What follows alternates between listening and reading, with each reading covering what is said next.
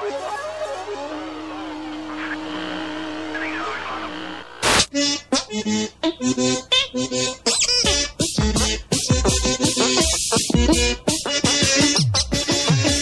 there, and welcome back to another Bello-rific edition of This Is Comp, a sub-series of Discord and Rhyme where we talk about compilations and box sets, artist by artist, song by song. I'm Rich Bonnell. I'm Ben Marlin. And I'm Amanda Rogers. Hey, Ben, are you ready for some accordion? There's going to be lots of accordion in this episode. I love the accordion. Yeah, well, I heard you like accordion, so I put some accordion in your accordion so we can polka while we polka. Thank you, Rich. I've got all the memes from 2010 here on our podcast, let me tell you.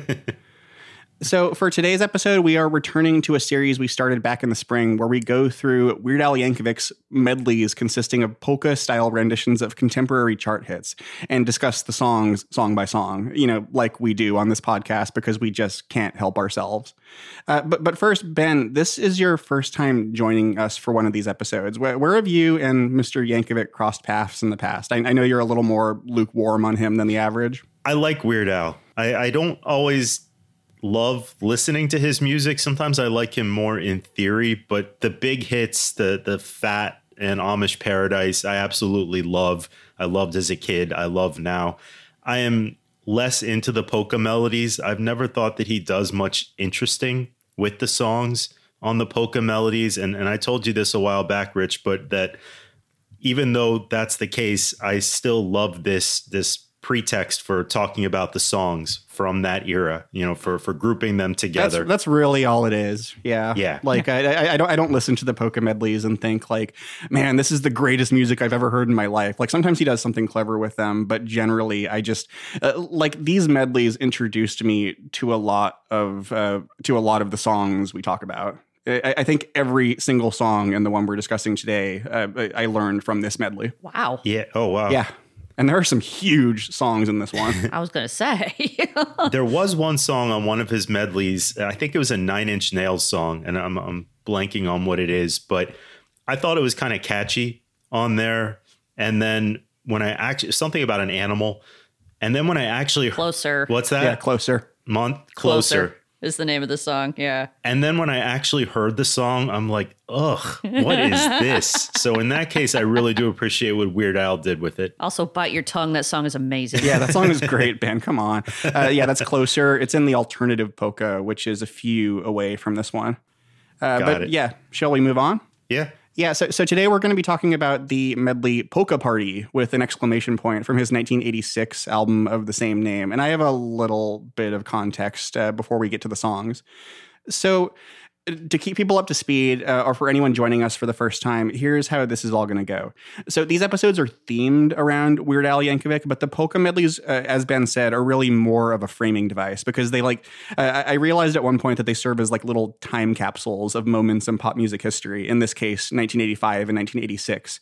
And I'll bring up relevant detail about Weird Al when it's appropriate, but we're going to focus more on the original songs. That said, I do have a little bit of context for this first set, just a little bit. So yeah, like I said, we're going to start off with the medley Polka Party that comes from the 1986 album of the same name. And it is one of his worst selling albums because like the choice of title and cover like gave the impression that it was a full album just entirely of polka music, when in fact it just follows the standard formula of parodies, originals, and one polka medley. And if you know any song from the album, it's probably his parody of James Brown's Rocky IV theme, Living in America, titled Living with a Hernia. There's a line in that song where he says, "The doctor tells me any day I might have to wear a truss." And now that the British Prime Minister is named Liz Truss, like every time I see her name in the news, I get Living with a Hernia stuck in my head. And it already got in my head like enough as it is, and now it gets there even more.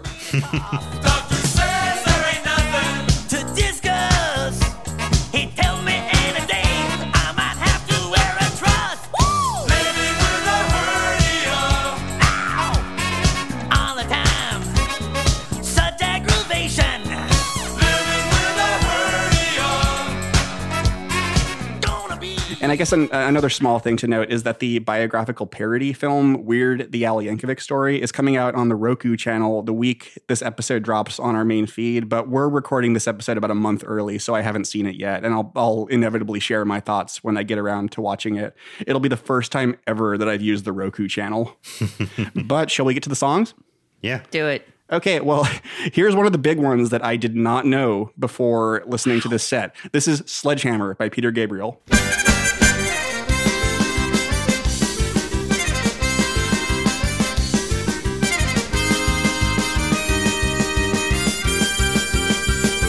You could have a Big Dipper going up and down all around the bends.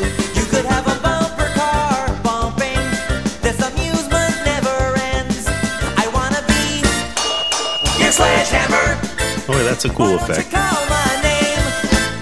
Oh, let me be your sledgehammer. This will be my testimony, yeah. You could have a Big Dipper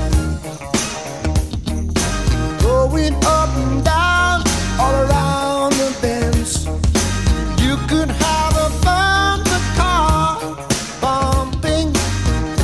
This amusement never ends. I wanna be your sledgehammer. Why don't you call my name? Oh, let me be your sledgehammer. This will be my testimony.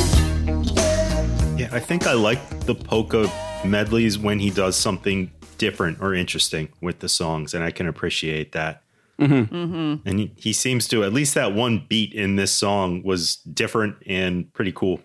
Sledgehammer was released in April 1986 as the first single from Peter Gabriel's fifth album, So. It topped the US charts for a week, and in fact, it knocked Invisible Touch by Genesis out of the top spot. It's the battle of the Genesis members. In fact, this medley opens with two #1 hits from former and then current members of Genesis. And I have to think that Al deliberately sequenced it that way specifically to appeal to members of this podcast, and a really astonishing feat of foresight on his part. Go Al. Unfortunately, it was still a few years off until Genesis guitarist Mike Rutherford topped the charts himself with The Living Years by Mike and the Mechanics. But, you know, you snooze, you lose, Mike. Sorry. So Sledgehammer is a pretty sharp left turn from anything Gabriel had recorded to that point, Genesis or otherwise. In 1967, he saw Otis Redding perform at the Ram Jam Club in London. And in a later interview, he said that, quote, "You just felt your heart being open when you were in his presence. When he was on, it was like a factory of energy, love, and passion." End quote. And man, seeing Otis Redding in 1967, literally the last chance you can get. Yeah, wow. Yeah, and just earlier this year, he listed Otis Redding's version of Sam Cooke's A Change Is Gonna Come as one of his favorite songs of all time. So the Otis Redding runs deep in Peter Gabriel's taste. I was born by a river, oh man, in this little old temple, just like this river, I've been running ever since. It's been a long time coming, but I know change has gotta come now. Ooh, yes it is now. Oh man, oh man. So for his next single, Gabriel wanted to pay tribute to Otis Redding. So he recruited a band, including Redding's trumpet player Wayne Jackson and soul singer P.P. Arnold, who sang The First Cut Is the Deepest. Then they all hit the studio, and Gabriel sang a party song about his dong. Of course, you don't notice any of that when you're a kid because the lyrics are all about like airplanes, steam trains, roller coasters, and bumper cars. But, you know, the song is basically the Kama Sutra crossed with Richard Scarry's Cars and Trucks and Things That Go. We'll put that image in your head, Amanda. So Sledgehammer got a big boost from its music video, which was directed by Stephen R. Johnson and filmed entirely in stop motion animation, including a lot of claymation. Gabriel apparently had to sit under a heavy sheet of plate glass for hours on end as the camera picked up every single frame one at a time. And at the time, you know, skeptics of MTV cried foul like they did at a song like Growing Famous because of its video. But I have to say that nearly 4 decades on, I would argue that the song has proven strong enough on its own to develop its own independent legacy, much like Take On Me by Aha. Yeah. Are you able to clip the video? I'll try. Okay. If you look at the waveform of this podcast, listeners, it'll form the Sledgehammer video. I don't know how we managed to do that, but we did. We are just that good. Yeah. So, Amanda, what do you think of Sledgehammer? I love Sledgehammer. I've heard it 100 million billion times. and yet I'm not tired of it. You know, it is just an everlasting bop. And, you know, I've complained before on this podcast in our Renaissance episode how Peter Gabriel's favorite thing to write about is his dong, but he finds great inspiration there. And, you know, Big Time on the same album is also very explicitly right. The bulge in my big, etc. Exactly. And I love that song too. So. Look at my circumstance. Yeah, Yep. and it's very like you know, it's him being like true to the songs he's paying tribute to. There was tons of sexual innuendo in old like soul and blues and R&B songs. I got something to tell you, baby. Don't get mad this time. If you want my wiener, you give me ease all up in my mind. Baby, please want my wiener. Oh, want my wiener. Oh, yeah. But that also just came naturally to Peter Gabriel as a songwriter. So, yeah, I think Sledgehammer is great. As far as chart information, I feel like I ought to point out that Your Wildest Dreams by the Moody Blues was number 9 that week. Oh. It was a great week to be listening to the radio. And Mike and the Mechanics did have a song in the Hot 100 at that time. All I Need Is a Miracle was down at number 67, still clinging on to the Hot 100 after it had peaked at number 5. I really like that one. There was no solo Collins that week, though. Yeah, I like All I Need Is a Miracle way more than The Living Years. I think everyone does. Probably. Silent Running is the best of the 3, though. Yeah, I actually have the Mike and the Mechanics self-titled album on LP because I found it on the street. Oh, I remember when you found that on the street. What's the rest of the album like? It's fine. I mean, you know, it like two songs that I really like. That's worth the price of admission, which was $0 on the street. Yeah, there you go. Another fun note about the video, which is super fun. I remember seeing it back when it was in regular rotation. It always got our attention. That was produced by Aardman Animation, the same company that did Wallace and Gromit. Mm-hmm. Oh. Yeah, and one thing I also didn't mention is that the director also directed the video to Road to Nowhere by Talking Heads, which has some pretty similar parts with some stop motion and claymation. I like that video. It's a great video, yeah. Yeah, my daughter loved that video when she was little. She used to ask for the funny man. Yeah, it has the little David Byrne like running in the corner of the screen. Yeah. Road to Nowhere, Sledgehammer, classic videos. Yeah.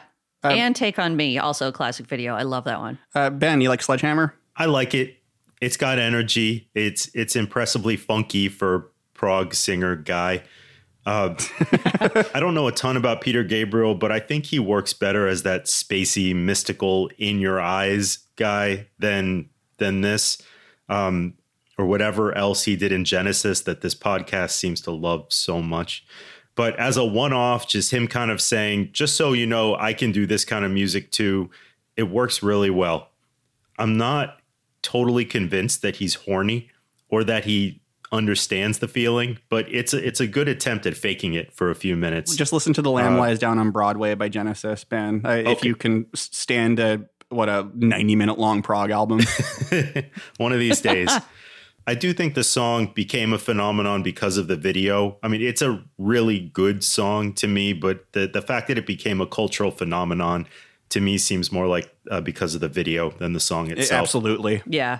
Yeah, and one other thing, like, so I mentioned that, yeah, this polka medley was the first time I heard Sledgehammer, and yeah, that is 100% true. And so was actually one of the first albums I ever bought that was not by Weird Al or They Might Be Giants. Like, and it was because this song jumped out at me from the medley and I wanted to hear the original. And I also saw the video for Big Time on VH1 and was like, wow, these songs sound so fun. I'm going to get the album. And as anyone who's heard So is aware, those are the only 2 songs on the album that are like up tempo at all. Yeah, that sound like that. Yeah. The rest of it is stuff like Mercy Street. Yeah, and now I love those songs, like the slower, more like somber ones, like Red Rain, and I even kind of like Don't Give Up, the one with Kate Bush. But I go back and forth on that one. And also, So is a great album. I just want to make my opinion clear. I enjoy it very, very much.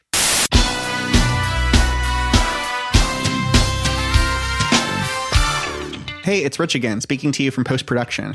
I realized after the fact that I forgot to note that Weird Al, in fact, has 2 stylistic parodies of Peter Gabriel. The first one is Waffle King, a song about a megalomaniacal waffle fanatic that takes a lot of elements from Sledgehammer.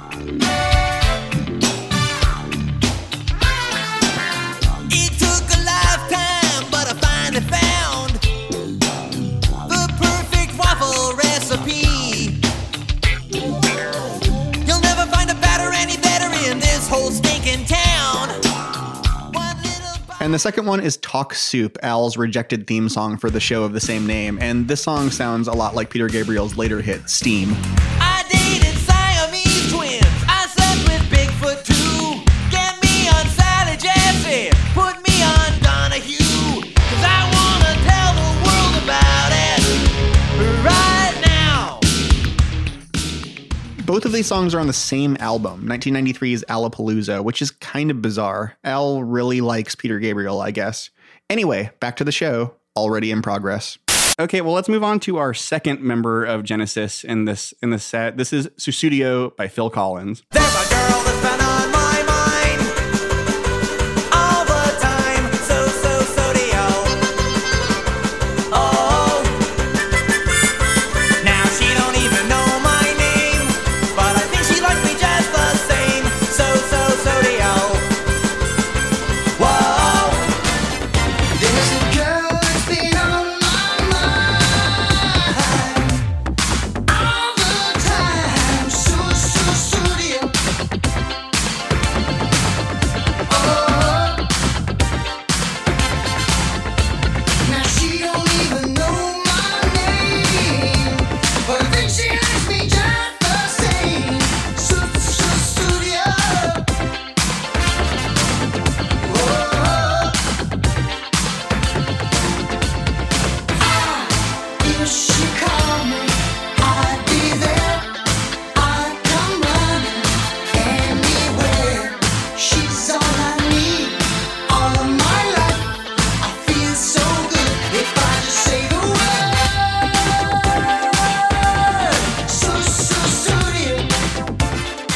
Sussudio was released in January 1985. It was the first single from No Jacket Required, and it hit #1 on the Billboard chart.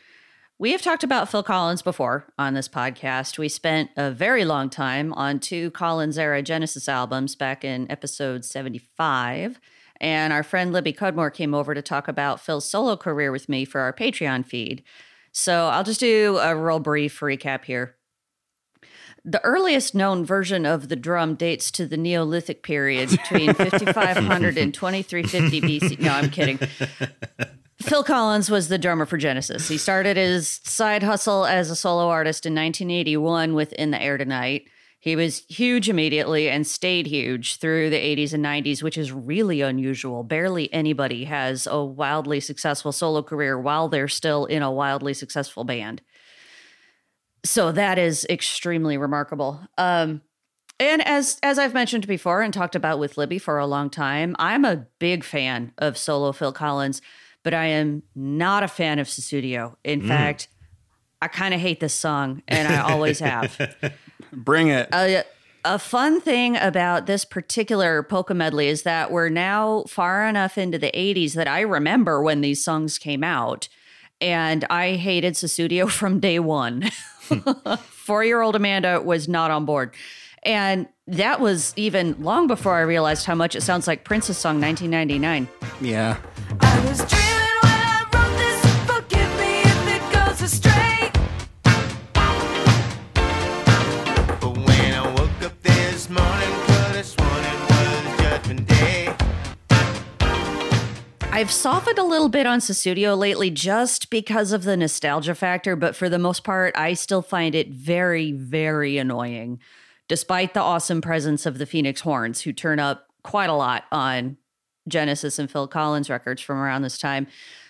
My opinion is pretty accurately summed up by journalist Tom Service of The Guardian, who wrote at the time, "Sussudio brings me out in a cold sweat. The production, the drum machine, the inane sincerity of the lyrics, there's no colder or more superficial sound in popular music precisely because it takes itself so seriously." Man, UK journalists, so savage. They really are. It's a good summation, though. It really is. And Phil Collins was perfectly capable of writing solid bangers like Don't Lose My Number and Easy Lover and Something Happened on the Way to Heaven. But Sussudio is just empty. I mean, even the title of the song and the repeated refrain is a nonsense word that he just made up while he was playing around with the drum machine and then couldn't come up with anything better, so he just left it. And it's so stupid. There's just no substance to this song. It's all sound and fury signifying nothing. I'm not a fan. Yeah, I've heard the title interpreted as like, the trying to walk up to someone you have a crush on and that's all that comes out of your mouth. But and my wife like brought up that theory to me like yesterday, but I said I think there's less going on than that. Oh no, he didn't put Sussudio. that much thought into it. Yeah. But yeah, I used to own No Jacket Required on CD in my teens, but like shortly after buying the album, it dawned on me that I had purchased something deeply uncool, and a cool person like me could never stand for that. Like I could not have Phil Collins like sitting alongside my Sting CDs, let me tell you. And for the record, I like Phil Collins. I don't like No Jacket Required. I think it is wildly overrated. It's got Don't Lose My Number on it, but I think that's the only song on there that I really like. Well, I have Hello, I Must Be Going on LP now, and I also like the first one, Face Value. Like, there are good Phil Collins albums, and honestly, I like No Jacket Required more than you do, but yeah, like, it's... At the time, I surreptitiously nestled it among my dad's CDs, so he would be the uncool one, and I would be the cool one. And then he's like, I must love this album. I don't know why, but I don't think he noticed that it was there. Like, he reached a point where all he played was the first 3 tracks on Van Halen's 1984 over and over again. Oh, wow. Yeah, but he played it on like, big old dad speakers, which was awesome. But yeah, either way, I've made my peace with Phil Collins since then. Like he has a lot of highs and lows, and I would say that like I Don't Care Anymore is on the high end, and Another Day in Paradise is on the low end, and this one is somewhere in the middle. Like I don't love it, I don't hate it.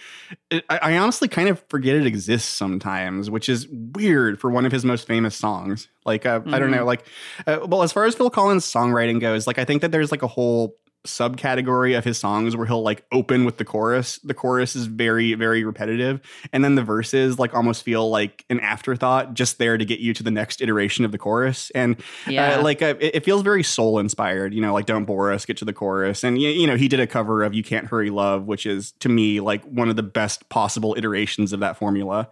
But like and sometimes Phil pulls it off, like Easy Lover, and sometimes he really, really doesn't, like One More Night. Ooh. Yeah. But usually, like, to me, like, the song feels kind of like empty and unfinished. Like going to Genesis, you have like Misunderstanding and Man on the Corner, both of which he wrote, and both of which are, I don't hate them, but they feel kind of empty to me. I love Man on the Corner, but I don't like Misunderstanding. Well, I've been waiting for this weekend. I thought that maybe we could see a show. Never dreamed I had this feeling. All but seeing you is believing.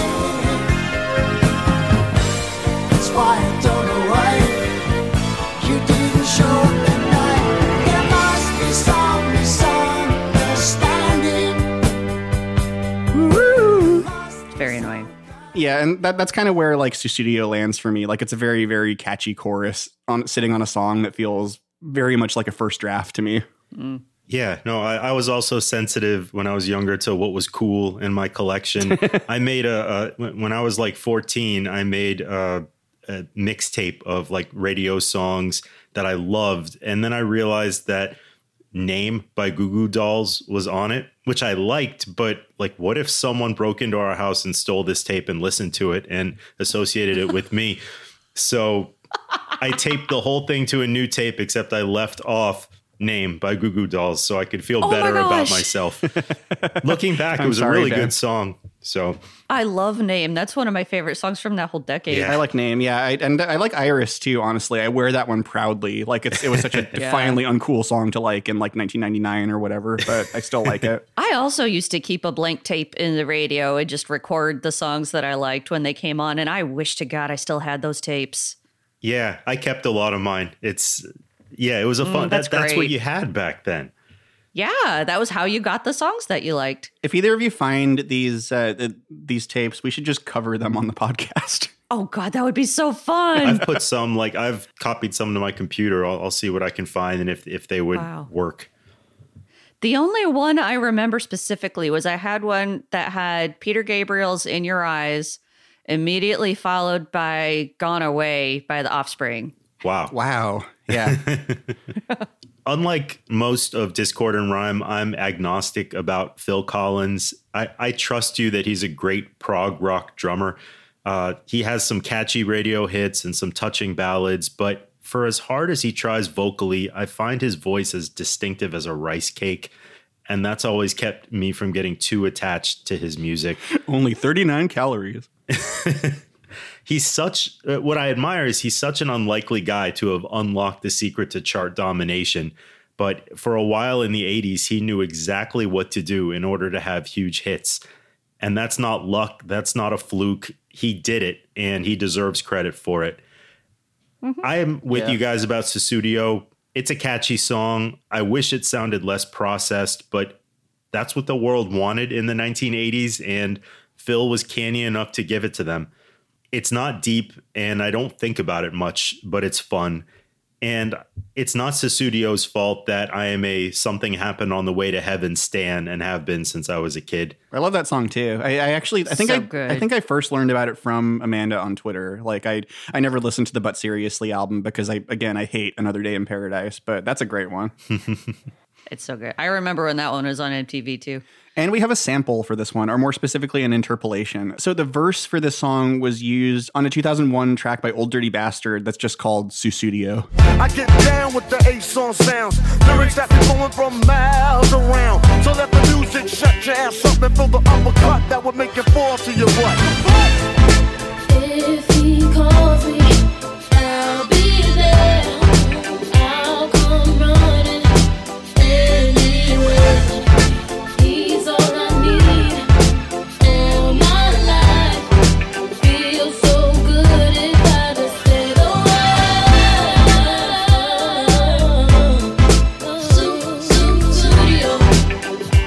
It's a better beat, but I still don't like it. Yeah, well, I respect the decision to use the verse instead of the chorus, but yeah. Anyway, I probably would have just ignored that one, but because it's honestly not that great. But it led me down a rabbit hole, and I discovered that it came from a 2001 tribute album called Urban Renewal, where hip hop and R&B stars covered and sampled Phil Collins songs. Whoa! Wow. Was this a collection of songs that had already happened, or was that done on assignment? I think it's a combination of like stuff that already existed and stuff that was done like directly commissioned for the compilation. But either way, wow. I have a couple to play for you. Yes, please. So here is Brandy covering Another Day in Paradise. She calls out to the man on the street. Sir, can you help me? It's cold and I've nowhere to sleep. Is there somewhere you can tell me? I'll take her voice over his. Yeah, I mean, I definitely like that one better than the original just because it's such a low floor. Yeah, I know. I was going to say, I'm not sure I'd go so far as to say I like it, but I dislike it less. Yeah, exactly. And here's the strangest one to me. This is Khalees doing I Don't Care Anymore, produced by the Neptunes. You can tell everyone I'm a town disgrace, so drag my name all over the place. I don't care anymore. I don't care. You can tell everybody but the state I'm in. You won't catch me crying. That works as a hip hop chorus.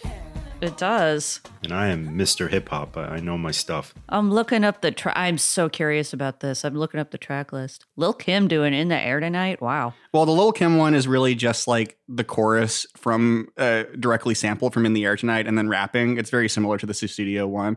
Yeah, it's worth like clicking through on YouTube if you find it. There are some cases where they turn like songs like Easy Lover and Something Happened on the Way to Heaven into ballads, which I'm like, no, Phil Collins already has enough ballads. Don't turn his fast songs into ballads. Yeah. It's a scarce resource.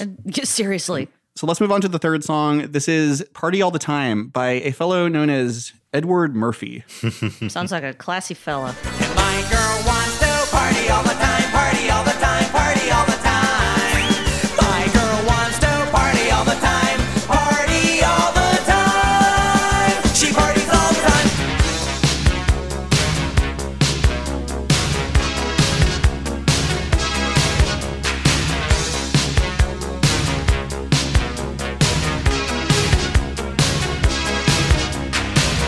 Girl, I can't understand it. Why you wanna hurt me?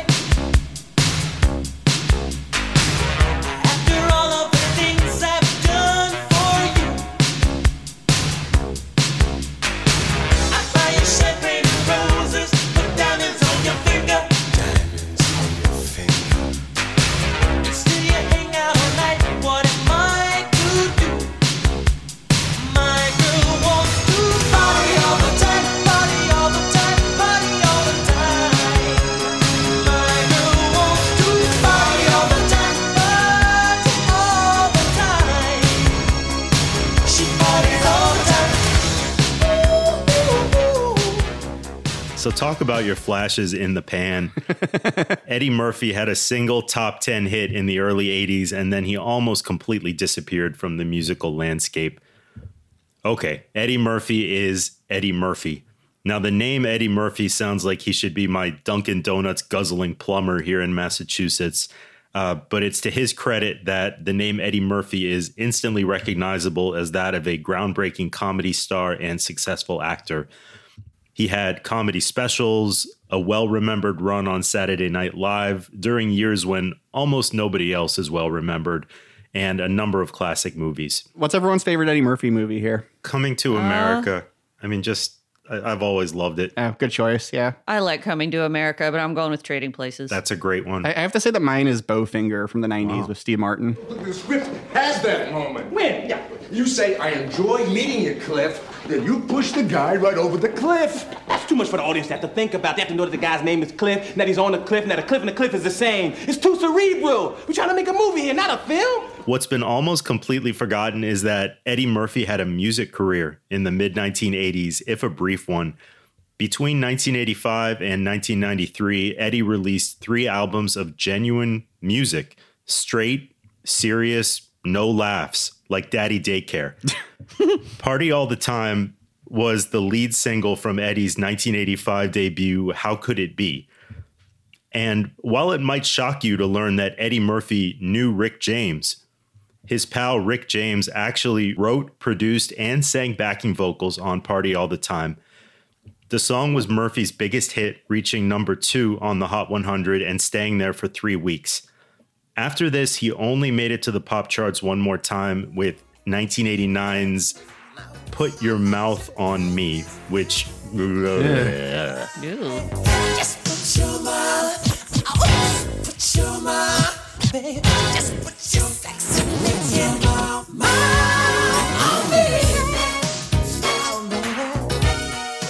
As for the song, it is odd that for a number 2 hit from one of the decade's biggest stars in any form of entertainment, Party All the Time has almost completely disappeared from pop culture. I don't remember it from growing up in the 80s. I don't think I've ever heard it on regular radio or satellite radio. It's possible that Eddie paid a lot of money to make that happen. I don't know. It's a fun song, though. It's not brilliant. It's more catchy from sheer forceful repetition rather than from a brilliant hook, sort of like early Elvis Costello in that way. Can never pass of a chance to take a dig at Elvis Costello's melodies, Ben. But the combination of loud synth bass and pounding drums is undeniably fierce. The song just grabs you. As for the guy singing, he's fine. He's there. It's telling that when the song's Svengali Rick James comes in at the end to duet with Eddie, he blows Eddie out of the water.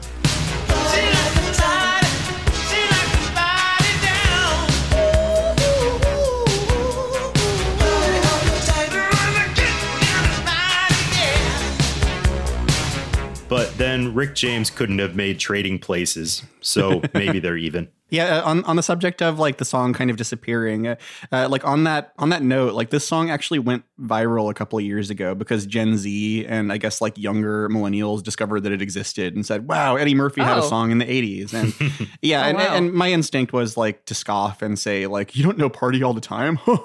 But you know, there was a time when like Jane Fonda was like the woman from the exercise videos and like Candice Bergen was the woman from the Sprint ads to me. So this happens to all of us as we learn the wider world of culture. Amanda, what do you think of this one? I do remember this from the 80s, but I hadn't heard it or thought about it for a very long time. And it's the sound of it is a little bit darker than I remembered.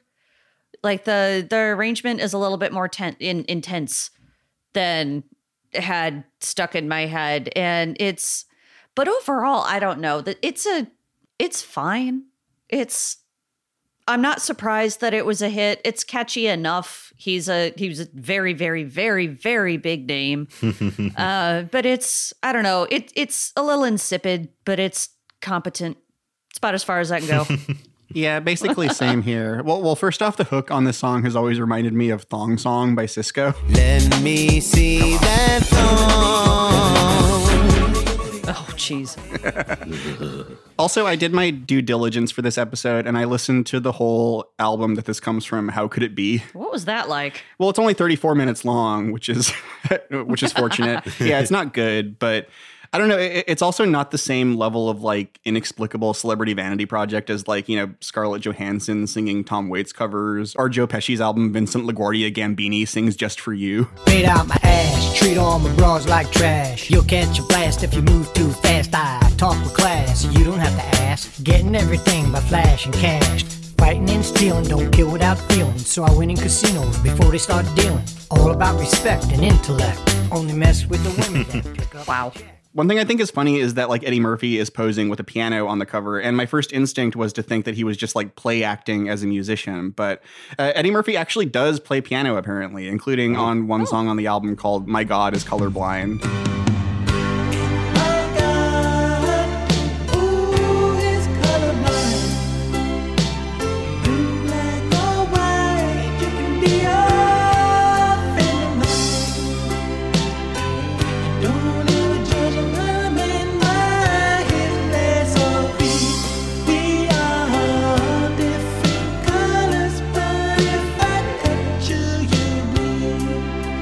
But yeah, like Party All the Time, it's basically just a Rick James song in very thin disguise. Like he's in the video and he's like very prominent in it. You can tell that he's like running the show. And if you count this as part of the Rick James discography, it's actually his biggest hit on the Hot 100. Like as Ben said, it hit number 2. Oh wow, really? Wow. Yeah.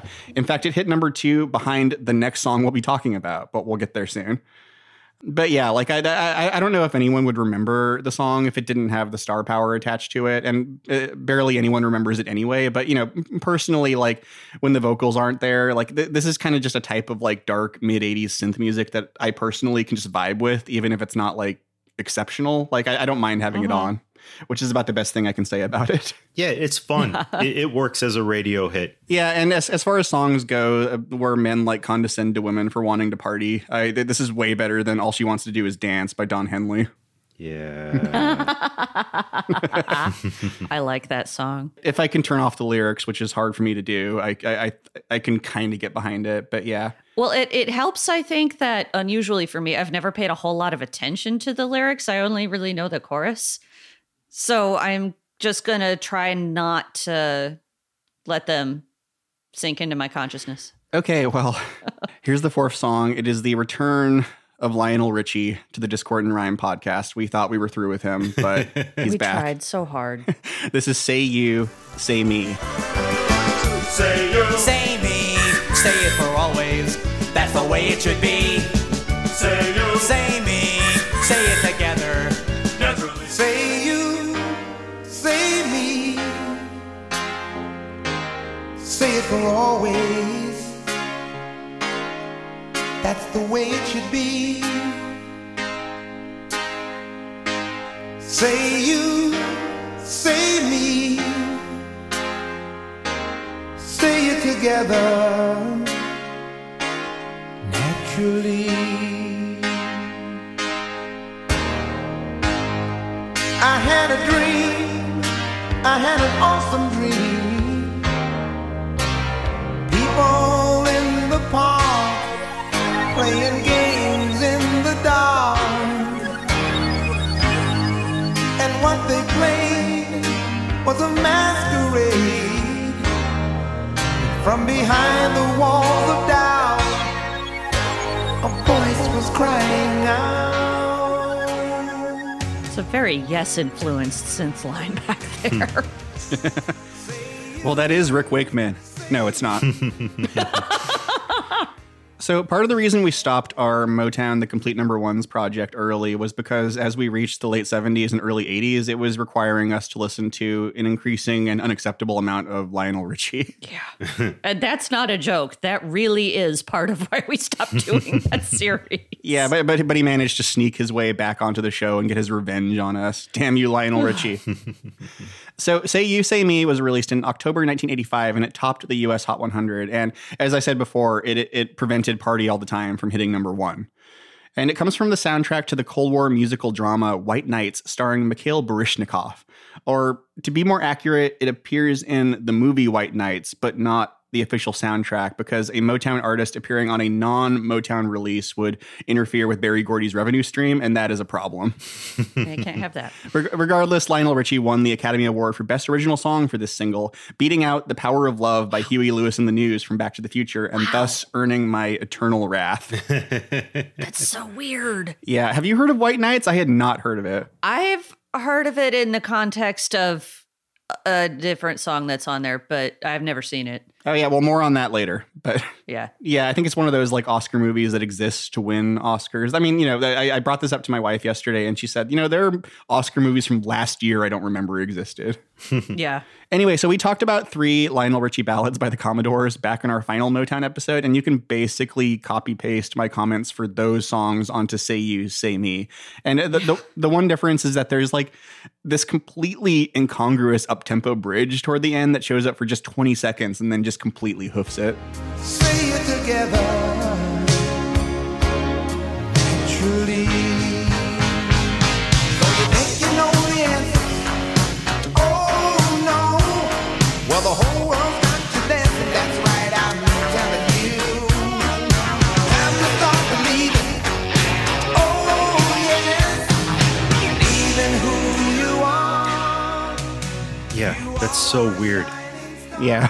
It just turns into this whole other better song. Yeah, I don't think I'd ever listened to this song for long enough to realize that part was there. Like it shows up at like the 3-minute mark out of 4 and then just disappears.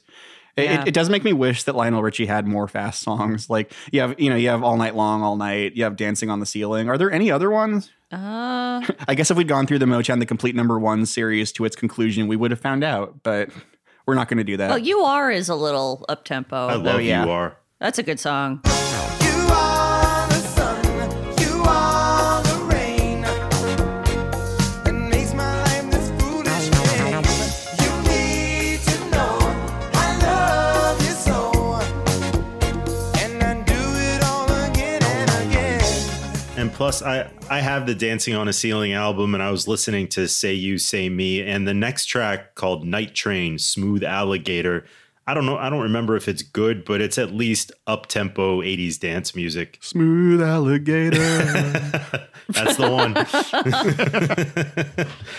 That I'm amazed Weird Al didn't run with that. Seriously.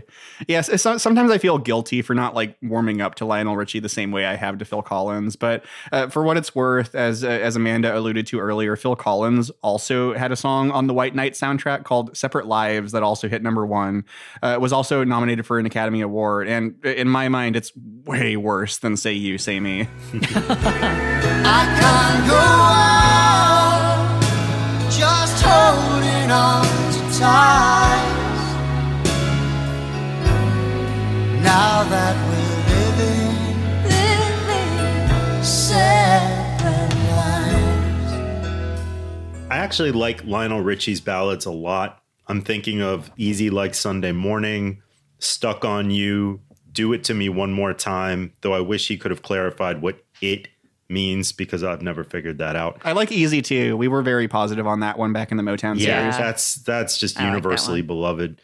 I think he's a genuinely gifted songwriter. I do wish he would put some more energy into his music, some indication that he's occasionally breaking a sweat for our entertainment. I wish in this case that he was trying as hard as Weird Al obviously is on the polka version. Say You, Say Me is an enjoyable, breezy, relaxing ballad, and Lionel sings it warmly. I like his voice. And there's that weird bridge that Rich talked about. It's like a refugee from a different song or a different album or even a different artist. So it's a nice song. He doesn't shoot any higher than nice, and he doesn't land any higher than nice, but it's nice. I was thinking that would be like a fun idea for like one of our Patreon bonus episodes, like songs that have a completely incongruous part that shows up and just disappears. There must be a bunch of other ones. Yeah. Probably. Yeah. I just can't think of any examples right now off the top of my head. Amanda, what do you think of this one? Boring. I don't know. I don't like the song, but I also don't really dislike it. It's so boring. I can't work up any opinion about it really much at all. This is another one that I remember from when it was in regular rotation on Top 40 radio, and my whole family disliked it. It was, I remember that specifically. My mom we'd always holler at her to change the radio station when it came on. So yeah, this doesn't really do much for me. And for the record, I don't really like Separate Lives, but I like it better than Say You, Say Me, just because there's I don't know, it sounds like there's a little bit more effort that went into it. And it's less of a just generic paint by numbers 80s ballad than Say You, Say Me is. Oh, and one last thing about this song. So yeah, there's the lyric, I had a dream. It was an awesome dream, which I think is funny, but it also made me like think about like when like the term awesome became like a piece of slang that was used all the time. And it turns out it was around this point because of Jeff Spicoli in Fast Times at Ridgemont High. Oh, wow. Okay. Oh, what do you know? Like that's when all of the surfer slang entered the lingo, like that, and Valley Girl, the movie, like basically like, was California slang's big introduction to the cultural lexicon. Did not know that. So let's go on to track 5 here. This is Aretha Franklin with Freeway of Love. We're going riding on the freeway of love. Winds against our back. We're going riding on the freeway. I like the little accordion car horn there. Yeah. Knew you'd be a vision in white. How'd you get your pants so tight? Don't know what you're doing, but you must be living right. Yeah. Oh, we got some places to see. I brought all my maps with me. So jump in, it ain't no sin. Take a ride in my machine. City traffic's moving way too slow. Drop the pedal and go. Go. Go. We going riding on the freeway of love winds against our plans. We going riding on the freeway of love in my pink Cadillac. We going riding on the freeway of love winds against our plans. Hey, we're riding on the freeway of love. That was released in June 1985, and it got to number 3 on the Hot 100 and number 1 on the Hot Black Singles chart, as it was called at the time.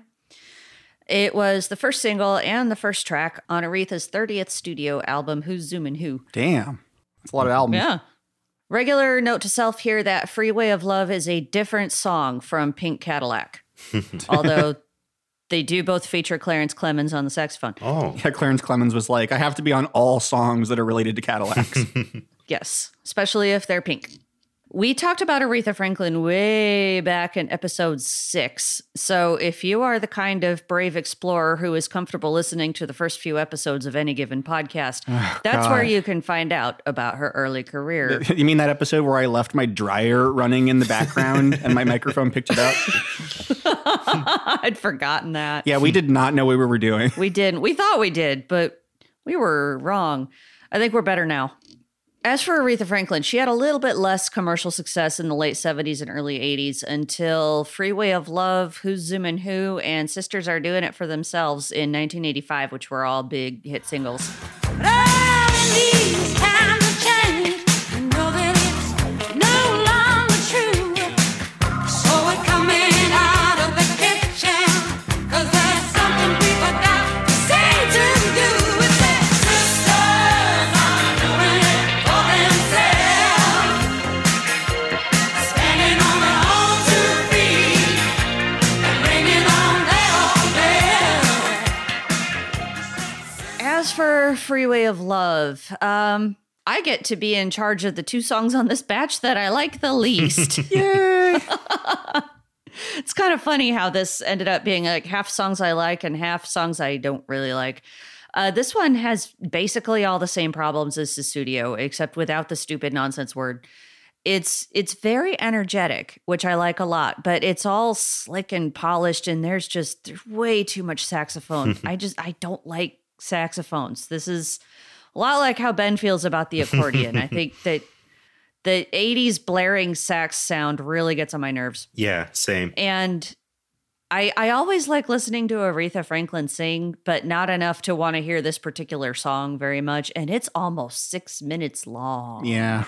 But there is one really lovely piece of Aretha's legacy that came out of this song. Over 100 pink Cadillacs participated in her funeral procession back in 2018. Wow. Which I think is really nice.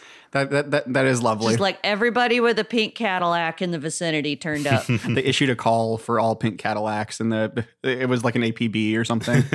They might have. I'm not sure, but I really love that happened. I think that's great. So I also listened to Who's Zoomin' Who for the first time in prep for this episode, and well, it's better than the Eddie Murphy album. In fact, it's way better than the Eddie Murphy album. But, shocking. Yeah, I guess the way I would rate it is it's not bad, it's not great. It's basically like your standard, like, B minus 3 stars, John McFerrin hexadecimal rating 9, like expensive mid 80s pop album. And expensive is how I would describe this song. It sounds expensive. Like just look at the personnel. I mean, you mentioned Clarence Clemens on sax, but there are also 2 keyboardists, 2 percussionists, and there's also apparently Santana's rhythm section in there as well. They're just billed as the Santana rhythm section. You got congas, synth bass, tambourine, and 8 backing vocalists, including, I think, Sylvester, the disco star, and his backing vocalists. Like, this is a huge production, and that's great. Like, Aretha's great; she deserved the best. But can you tell that there are that many people on this song? Because I can't. No. It sounds, for that many people, you would think it would sound more full, but I don't know. It just sounds very bare. Yeah, like it needs more filling out. Yeah, it's very like too many cooks in the kitchen, or like putting too many toppings on a pizza or something. Like you can barely make out any of the individual performers. There's too much going on, and it's not mixed well enough. It's this big like reverby mush. Yeah, it's true. So it's too busy and also a little empty. Yeah, which is weird. Well, so and I like the song "Who's Zoomin' Who," and I really like Sisters Are Doing It for Themselves, but Free Away of Love doesn't do anything for me. I used to read an 80s music news group on Usenet in the 90s. Like I was the 14-year-old kid on the 80s news group. And an observation that somebody made there that stuck with me for a long time is that there's like a very sharp divide between early 80s and late 80s pop music. Like early 80s pop tends to be more like rough and scrappy because like all sorts of new electronic gear was coming out and people were still learning the rules and what could and couldn't be done. And by the late 80s, which is the pivot point we're getting to with this polka medley, the tech had improved and like everyone had a better idea of how to use the gear, but like not how to use it tastefully necessarily or mix it all together well. And I remember like in our circle of amateur reviewers back in the 90s, like 1986 was regarded as like this dark year when all of the old classic rockers released their worst albums of all time. Yeah. And more on that in the next episode, actually. Because they all started playing the instrument that sounds like the instrument instead of just playing the instrument. And I don't understand that. Yeah. Yeah. But yeah, that's my main takeaway from Freeway of Love. Like, I mean, Aretha is great, but she sounds like completely smothered by the bigness of the production. Like I wish there were like a simpler version of this song. Cause like one of the things that made her old records, like, you know, I Never Loved a Man the Way I Loved You, which we talked about back in episode 6, like her voice was the center of the mix. She was the reason you were there. But here she's just like lost in this like gunk. Yeah. And for a voice as big as hers to sound smothered the way it is, I mean, something's gone badly wrong. Yeah. I love that even the other guys from Santana don't know who they are. All they know is that they are the Santana rhythm section. Like we just talked about, I mean, the 80s had a sound, or I guess the early 80s had a distinct sound. This one sounds very similar to Party All the Time, at least the backing track. I mean, there's a real formula going on. Freeway of Love does have a driving backing track. Pun not intended, but probably formulated via a lazy mental association. It's got that processed early 1980s production, which I reflexively don't like, but it does build up impressive energy. I worried going in that Aretha, who had such a distinctive sound in the 1960s, might not translate to a more electronic, overproduced 1980s sound, but she still rules here. She is way more convincingly Randy than Peter Gabriel. She just sounds so good. I don't know why I was surprised by that. This is not the reason anyone is going to remember Aretha Franklin. Although I love that story about the pink Cadillac, so I guess I'm glad they remembered that much. But this works as a radio song with a great vocal performance from a legend who I should not have doubted. Oh, and Amanda, you mentioned Sisters Are Doing It for Themselves earlier, and which, if listeners don't know, is Aretha Franklin's duet with Eurythmics. Well, Annie Lennox, her duet with Annie Lennox, and Dave Stewart is also there. And I actually have a cover of that song to play that should delight each of you for different reasons. Is it by Nazareth? No. Now there was a time when we used to say that behind every great man. I can't place whether it's Simon or Alvin or Theodore. But oh, times have changed. You know it's no longer true. We're coming out in the kitchen, 'cause there's something we forgot to say to you. Sisters are doing it for themselves. Oh yeah. Standing on their own 2 feet and bringing on their own bells. Okay, so that was Yardley Smith as Lisa Simpson duetting with Ann and Nancy Wilson from Heart. Wow. There was a small little voice in the back of my head going, is that Nancy Wilson? But it doesn't really sound like her. Oh my God. It's both of them. But yeah, it comes from the second album released in conjunction with The Simpsons, the Yellow Album, which was so bad that it was held back from release for about a decade. What was the first? It was The Simpsons Sing the Blues, the one that had Do the Bartman on it. Oh, okay. Yeah. Wow. No one likes that one either. But yeah, I love Sisters Doing It for Themselves. And one thing I just learned is that a lot of the band on that song is members of Tom Petty and the Heartbreakers. Like Mike Campbell, Stan Lynch, and Ben Montench are all on that song. Oh, wow. And it's a way better sounding song to me than Freeway of Love, which is why I've just started talking about that song instead of Freeway of Love. It's a very good song. Okay, well, let's finish off this set. This is Inx's, excuse me, In Excess with What You Need. That's why you need. Oh, that's why. This is what you need. I'll give you what you need.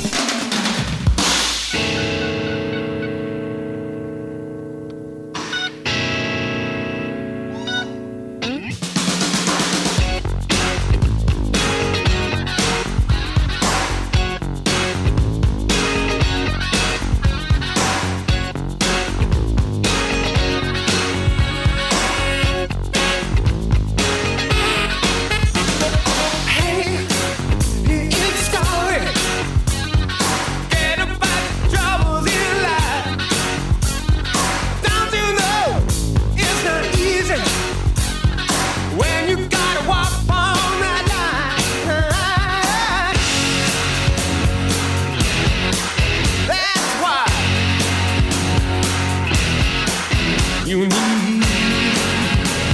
Ooh, that's why. This is what you need. I'll give you what you need. So In Excess was formed in 1977 in Australia by the 3 Ferris brothers and their friend Michael Hutchence. It took a few years of grinding, but they broke big in Australia in the early 1980s, and then they broke huge across the world in the late 1980s. And they've sold 80 million albums across their career, and now nobody cares about them, or at least they're a punchline and people acknowledge that they had a few hits. But I have a sentimental attachment to In Excess. I discovered them in college, and I bought all their albums because they're all available for cheap. The best reason to buy anything. Yeah. Yeah, Ben, I was going to say, I'm glad we finally get an opportunity to talk about In Excess because they got played a lot on VH1 and they're easy to find in the dollar bin. And that's right where our paths in life intersect. Yeah. Now, Rich and I have been talking about In Excess, off podcast for like 20 years. And yeah, so it's nice to be able to talk about them on here. I listened to them and I came to love their amiable, earnest, and danceable vibe, which, thanks to a lot of indistinct songwriting, is often all that they have going for them. But they were all good on their instruments, and Michael Hutchence was, to me, a great singer with a supple voice that demands your attention, even when the song itself doesn't earn it. These were scruffy, humble guys, and it really makes me happy that they became unlikely megastars for a couple of years in the 80s. Trust me, I don't like saying nice things about Australians, but I have to here.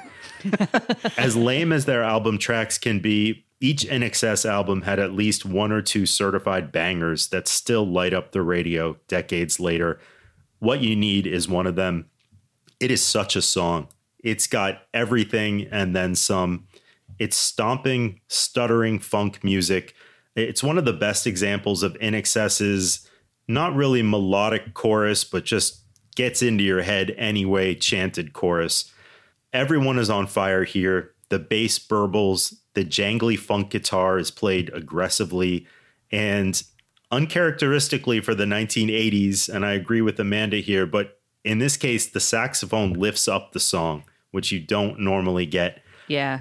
On top of it all, Michael Hutchence struts and swaggers like the great frontman that he was. So yeah, this is one of the all-time greats to me. Yeah, this one was actually put onto the album at the last minute because like it comes from their album, 1985 album, Listen Like Thieves. And pretty much nothing on the rest of the album sounds like this. But apparently like, well, you know, to quote Tom Petty, their A&R man said, "I don't hear a single." And so they just went in and jammed this one out and it changed their career. Wow. The future was wide open. It was, yeah. The sky was the limit. Amanda, what do you think of this one? I like it.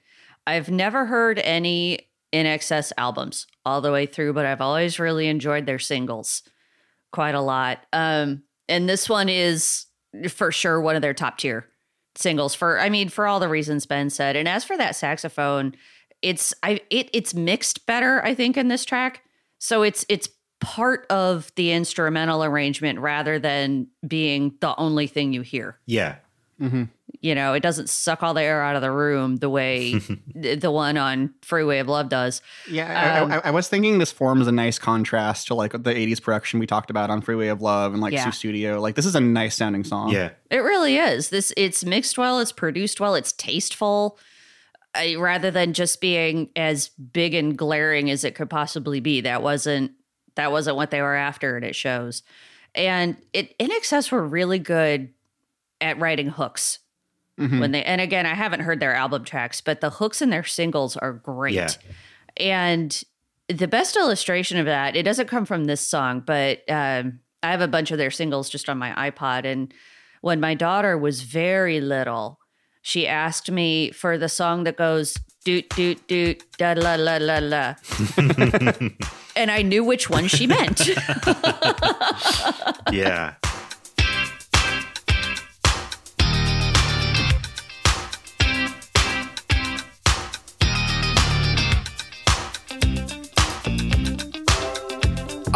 God is this moment. 21st century's yesterday. You can care all you want. Everybody does, yeah, that's okay. So yeah, it's the rare hook that can be spoken to you by a 2 or 3-year-old, and you recognize right away what she's talking about. Right. Yeah. So as for me, I bought a bunch of NXS albums in high school because again they were very cheap, just $2 or $3 a piece or $1. And yeah, I've been familiar with them for so long that I think I've taken for granted that they're kind of a weird band. Like this is a pretty weird song, if you ask me. Like, it stands right out from the other songs we've listened to so far. Like just listen to that riff. Like, that's a strange riff, right? And I know that I just impersonated it like perfectly right there. I thought it was good. Cool. I'll begin my a cappella career here, Ben. It all started here because of you. Damn it, Ben. Pentatonics, here I come. And Michael Hutchence is he's like the human version of that riff. Like, he bounces all over the arrangement. He's never content to repeat himself. He was a great, great front man.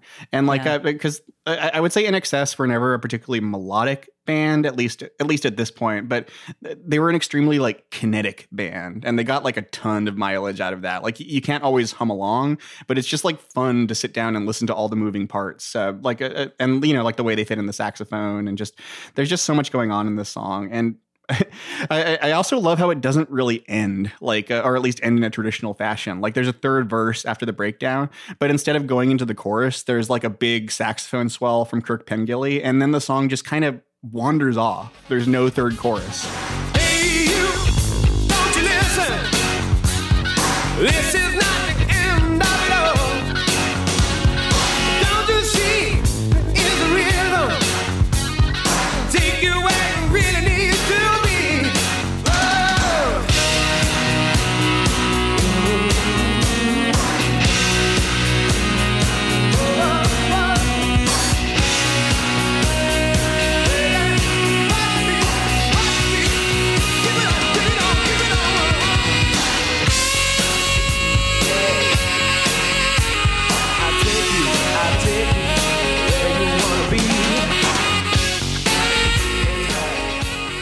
Interesting, yeah. Yeah, and this used to annoy me, but now it's just like another great example of the band just never making the obvious choice. Yeah. Yeah. Also, in the context of their broader career, like something I'd never realized until recently is that this song was kind of a pivot point for the band because, like I said earlier, nothing else on Listen Like Thieves sounds like this, and they don't really have any songs on their earlier albums that are in this vein. Like, in fact, like this is, as far as I'm aware, the first time Michael Hutchence like takes on like the classic Michael Hutchence vocal role. He used to sing a lot more, and here he's like much more about like vamping and just jumping all over the mix and everything. Yeah. Yeah, good observation. Yeah, because, well, one thing I'm not going to get out of this episode without clipping is that their earlier albums are much more new wave. And their 1982 single, Don't Change, which is my personal favorite song by them, it kind of sounds like a prototype for the New Pornographers. Yeah. Which I never would have thought of from InXS. Yeah. And it stands alone in their catalog. Great song. Resolution of happiness. Things have been done for too long. Don't change for you. Don't change a thing for me. Don't change for you. Don't change a thing for me.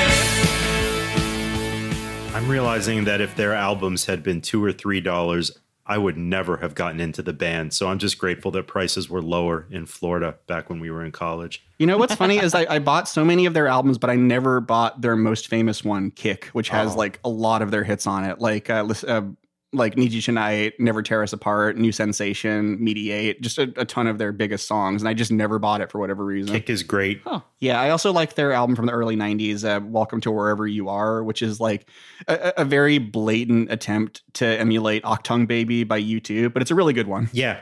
That's one that we've always talked about. That's a great album. And the follow-up to Kick, X, is also a fantastic album. And as much as I love the band, they didn't always keep things going from the beginning to the end of an album, but Kick and X are both worth revisiting. Yeah, definitely. Well, that's where I'll start then. Welcome to Wherever You Are.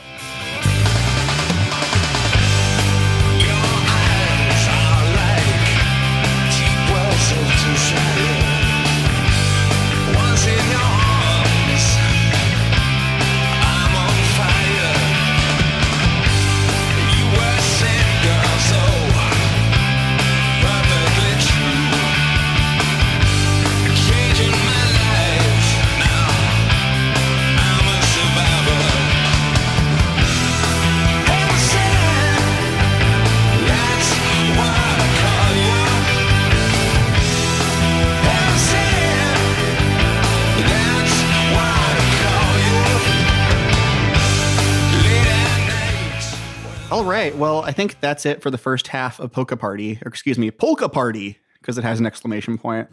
Thanks for joining me, both of you. It is always a fun time. These compilation episodes about Weird Al are the most self-indulgent thing I do for the podcast, and I'm glad that you're willing to join me for them. This has been great. They're fun. I'll talk about a bunch of mid-'80s singles anytime. Well, speaking of, so listeners, join us next time for the second half of the medley, which features songs by Janet Jackson, Bananarama, Falco, Tears for Fears, Madonna, and the Rolling Stones. And since it's the mid-'80s, it is absolutely guaranteed to be the Stones in peak form.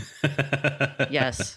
Classic period. Classic. What do you call this record with all these songs? This is comp. Yeah, yeah. This is comp. Yeah, yeah. This is comp. Yeah, yeah. This is.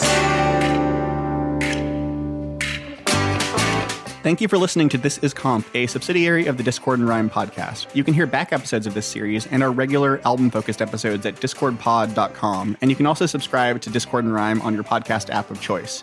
This closing theme is performed by Kenneth Crayley and is based on This Is Pop by XTC, originally written by Andy Partridge, and you can find Kenneth's music at bandcamp.com. Editing and production is by me, Rich Bonnell. We'll be back with more Polka tunes in 2 weeks, and in the meantime, keep as cool as you can.